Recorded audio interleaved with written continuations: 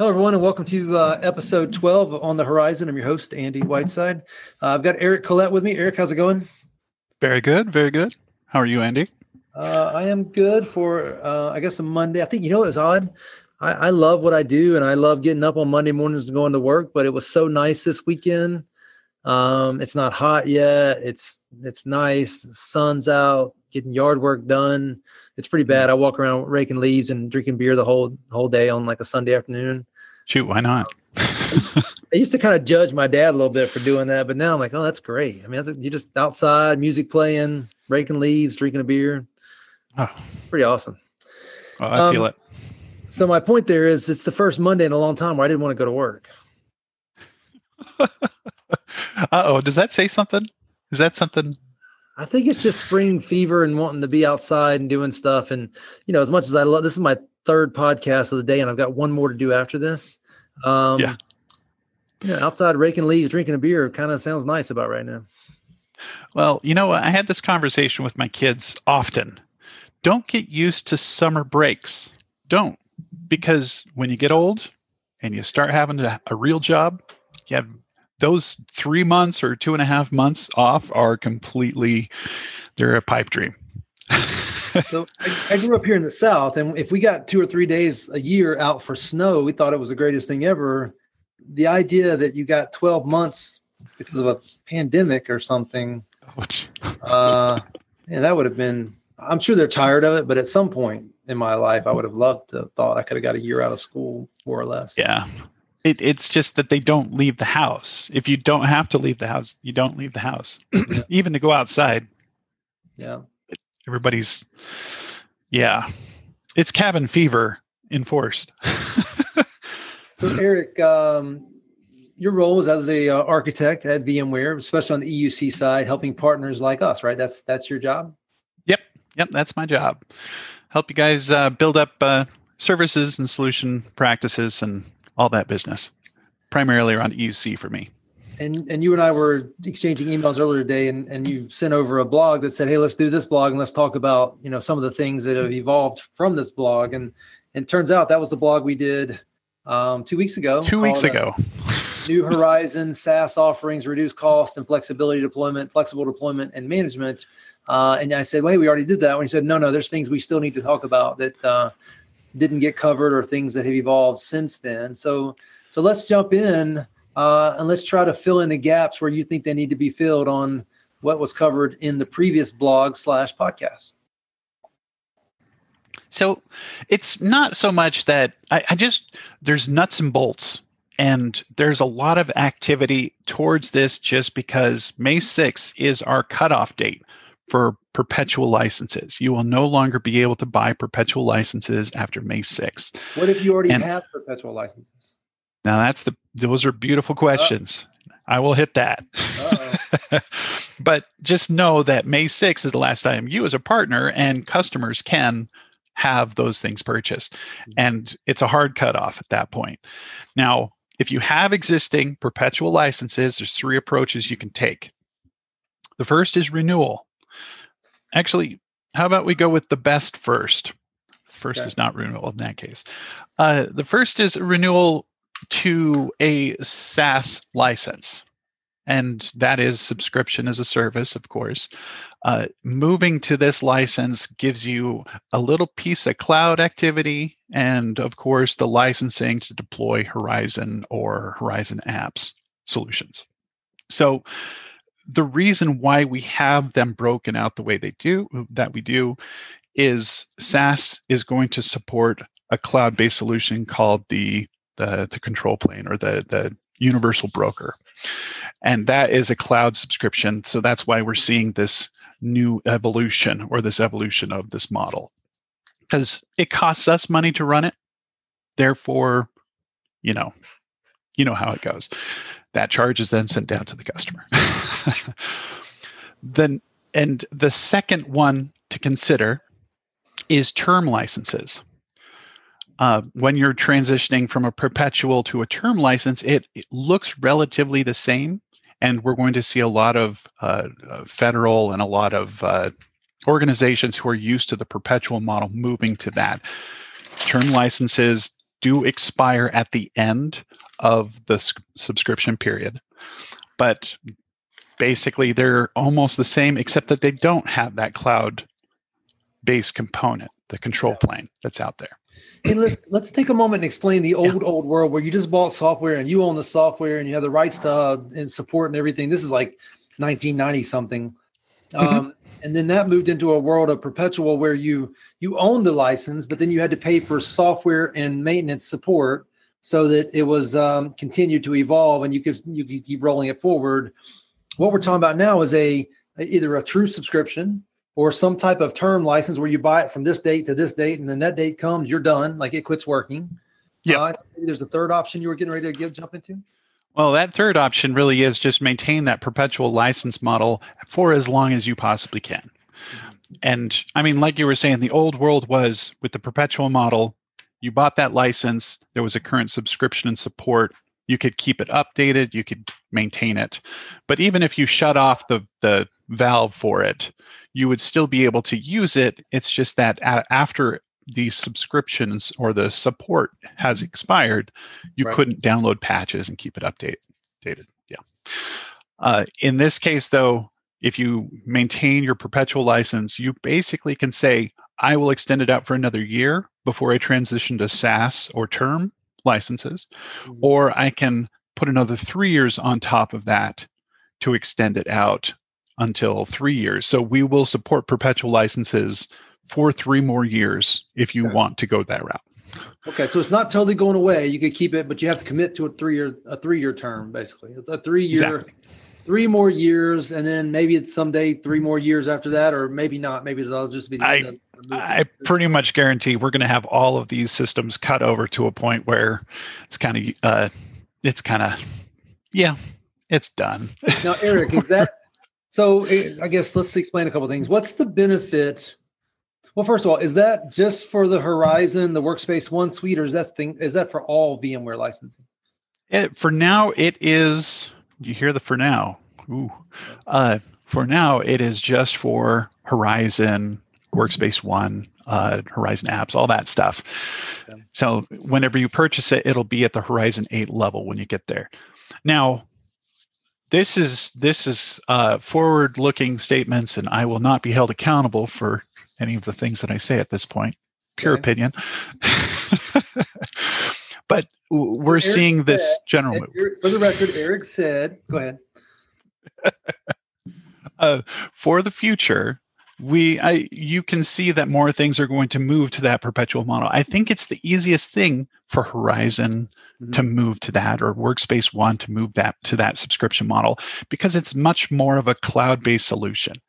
And really, the idea is we wanted to make sure that these things were mobile between different clouds. These licenses you could burst up to Horizon Cloud on Azure, or you could burst up to AWS, VMC on AWS.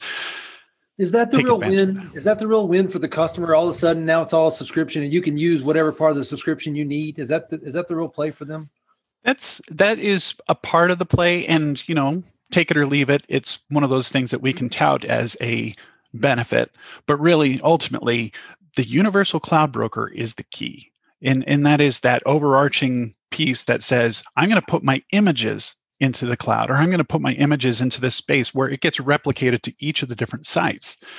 And now I can actually burst out to the cloud, or I can stay on premise, and that image from one to the next is the same. Right. And I can then divert any incoming connections. I can divert it to whatever cloud I want to. It's beautiful, actually. It's beautiful. It's a win for the architect, right? Now they can stop worrying about licensing. They just know what subscription to have and what it enables them to do. Yeah. The biggest drawback really for subscription is it's a care and feeding situation. And honestly,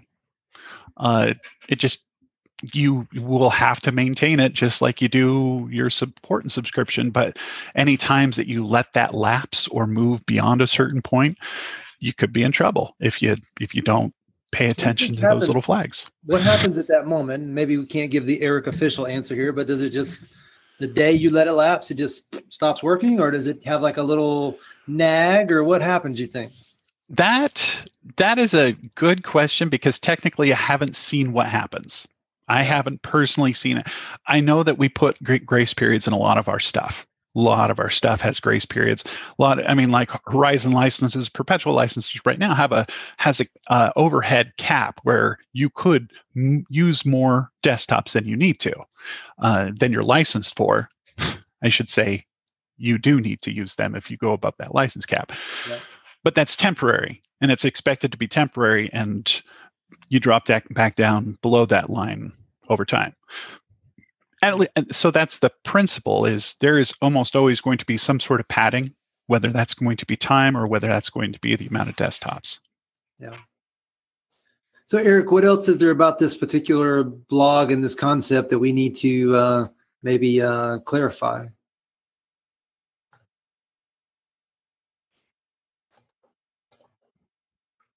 What other concepts are you finding that you're running into customers and partners that don't quite understand how this is going to be unfolding for them? Yeah. And what I would suggest is there is some things like the subscription upgrade paths, and that's actually down at the bottom of that blog. And you'll see the fourth bullet under Read More, Horizon Subscription Upgrade Program. Mm-hmm. And I am talking more than nuts and bolts, the things that people kind of more of the behind the scenes. I am more on the services side after all. Yeah. But just keep in mind that move. So I was mentioning on the far right column, the move to term is going to be different for federal as it is than it will be for customers who are outside of the federal program. So federal only will actually have cloud deployment options, whereas if you go to a term service, term licensing model, you will not get that cloud layer, that universal broker, the cloud control plane. So Eric, the one you were talking about, the link I clicked on, a different one that talks about the comparison of the subscriptions. Let's just, these, so we've got Horizon Universal subscription. We've got Horizon App Universal subscription. We've got Horizon Standard, and then we've got Horizon Apps Standard. Let's just talk about the subscription for a few minutes. Can you just tell us the main differences between the first one, the second one, the third one, and the fourth one? If you need to go the opposite direction, that's fine. Yeah, well, the first one really is the granddaddy of them all. Horizon Universal subscription covers just about everything. It is universal in the sense that it can be moved anywhere. It can move into a cloud subscription. It could stay on premise, public cloud, whatever you want to do with that particular license. And desktops, VDI, anything you want? Yeah, it's the full ticket, everything on it. So it's built specifically for that. So if you think of comparison-wise, Horizon Enterprise, that is the same type of solution, except it gives you just a little bit more when it comes to cloud deployments and that access to that cloud universal broker or cloud-based universal broker. Now, moving over to apps, it's much more on the RDS delivered application side. Little lighter footprint, still burstable, still something you can do on premise, something that you can do via the cloud. So Horizon Cloud on Azure, perfect solution for that, where you can shuffle a bunch of those virtual desktops, or they're not virtual desktops, they're servers that have RDS session. Yes, multi-session app or desktops, but not VDI, not true VDI. Not true VDI. Okay. But lighter footprint means less cost. And honestly, since this is still based in a subscription type approach, it's not bad. Works. Then we scoot over to standard subscription and Horizon App Standard subscription, which, of course, apps, you know what apps does. It's basically a cut down version of the Horizon Apps Universal subscription. But you just have on-premise deployment primarily. Yeah. And it's restricted to that single location. So Horizon Standard subscription, it's a very minor change, but it's a change that we have to make because it moves us to that subscription model. So all the ones that say subscription, It's restricted to a single cloud location. Yeah. That's the key, right? Yeah. So it doesn't give you that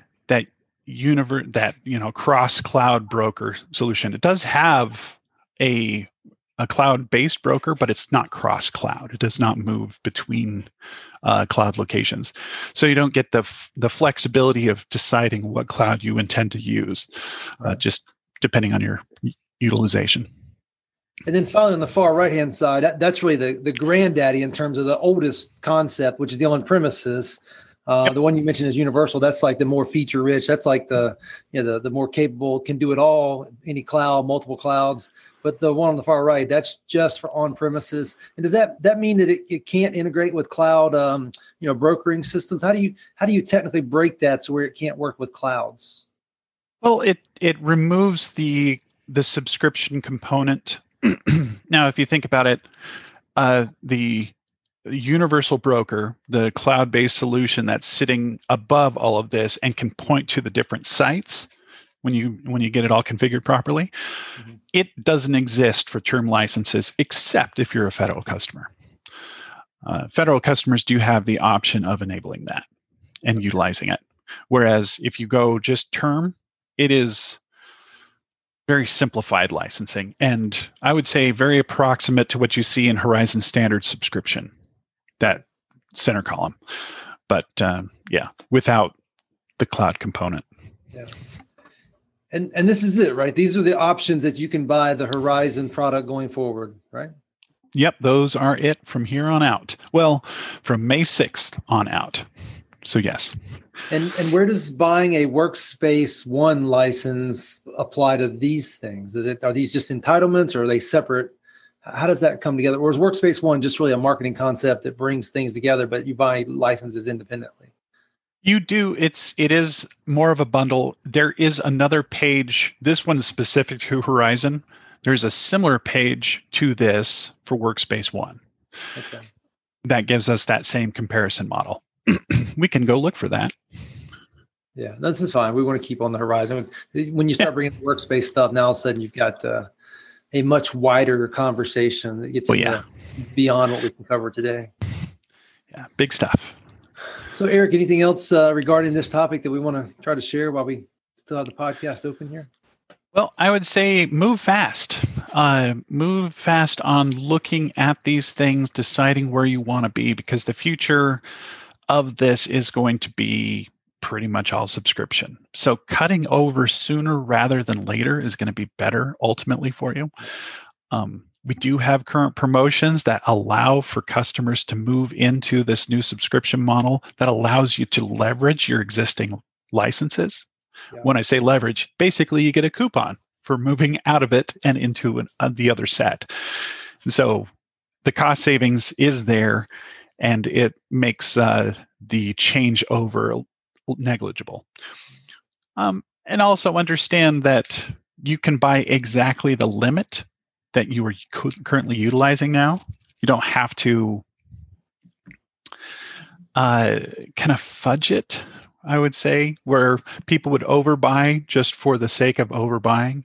Right. Whereas in this case, buy exactly what you need, consume exactly what you need in increments of 10. Yeah. And then it's just a matter of adding to the subscription real time. Yeah, exactly. So it's a little more flexible. You're not buying perpetual licenses that you basically have care and feeding of for over that period of time. It just makes it a little more cash conscious at the end of it all.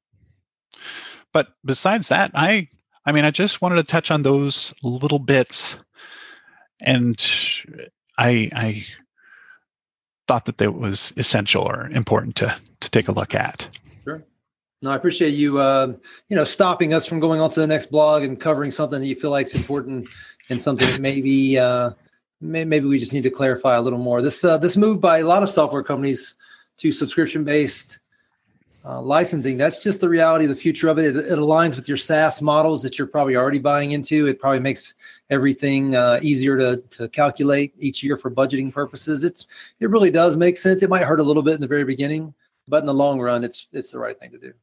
Yeah, it's almost, you may not feel it after the fact, but it is true that whenever you're looking at, and I'm just going to peek behind the curtain type of stuff, when you're looking at large organizations who start moving to the SaaS model, it's because they have overhead that wasn't normally covered. And if we don't cover that overhead, then the business can't run. So this maintains, I would say this is a shot of oil in the system so that all the parts are lubricated and can keep moving. And we're relying on other cloud solution providers to give us space on their infrastructure in order to get these things running and keep them going. So. Well, that's true. It's a subscription on top of a subscription, probably on top of a subscription. So there needs to be some fluidity in how you price that and how it rolls forward. Yeah, you don't want us to be a data center company. Right. We played that game. Tough one. Tough business. Yes, it is. Yes, it is. Well, sir, I appreciate you joining us, clarifying that, and we'll do it again in 2 weeks. We'll pick another topic and keep rolling. Yeah, perfect. Happy to be here. All right. Thanks, Eric. See ya.